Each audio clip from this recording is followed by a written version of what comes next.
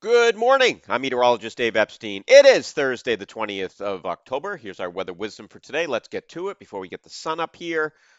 Just after 7, we've got some frost around the area this morning. Otherwise, just sunny skies. Temperatures near 60 this afternoon. Pretty nice stuff. Tonight, mostly clear. Back down into the 30s. Very similar temperature regime as we have seen. Tomorrow, a little bit of fog in the morning. As the dew point and the temperature meet, you get a relative humidity near 100%, and that does bring us the fog for a little bit. It's just ground fog tomorrow morning, and then it's sunny and beautiful. Temperatures in the mid 60s. Wow, what a day we have.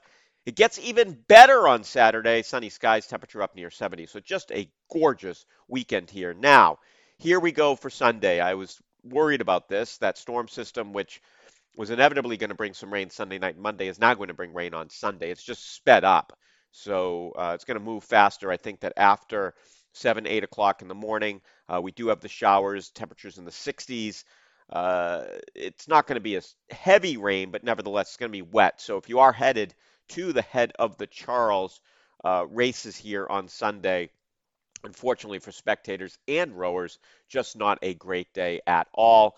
A few showers around on Monday morning, temperatures in the 60s, and then clouds should give way to a little bit of sunshine here early next week. But the storm system's it's not gonna be with us, but I think the clouds will be with us a little bit here next week. But it's going to be mild. We're back into the upper 60s, maybe even near 70 here by the middle of next week with a southerly flow. And then there's probably another rain system towards the end of the weekend next weekend. So, certainly getting rain regularly now. October is the third wettest month in Boston. It's the wettest month in Worcester. So for other spots, it's definitely the wettest month, and it's living up to its wetness here. Although we do have the beautiful weather in between the rainfall. Enjoy this sunshine today for the next couple of days, and have a great morning.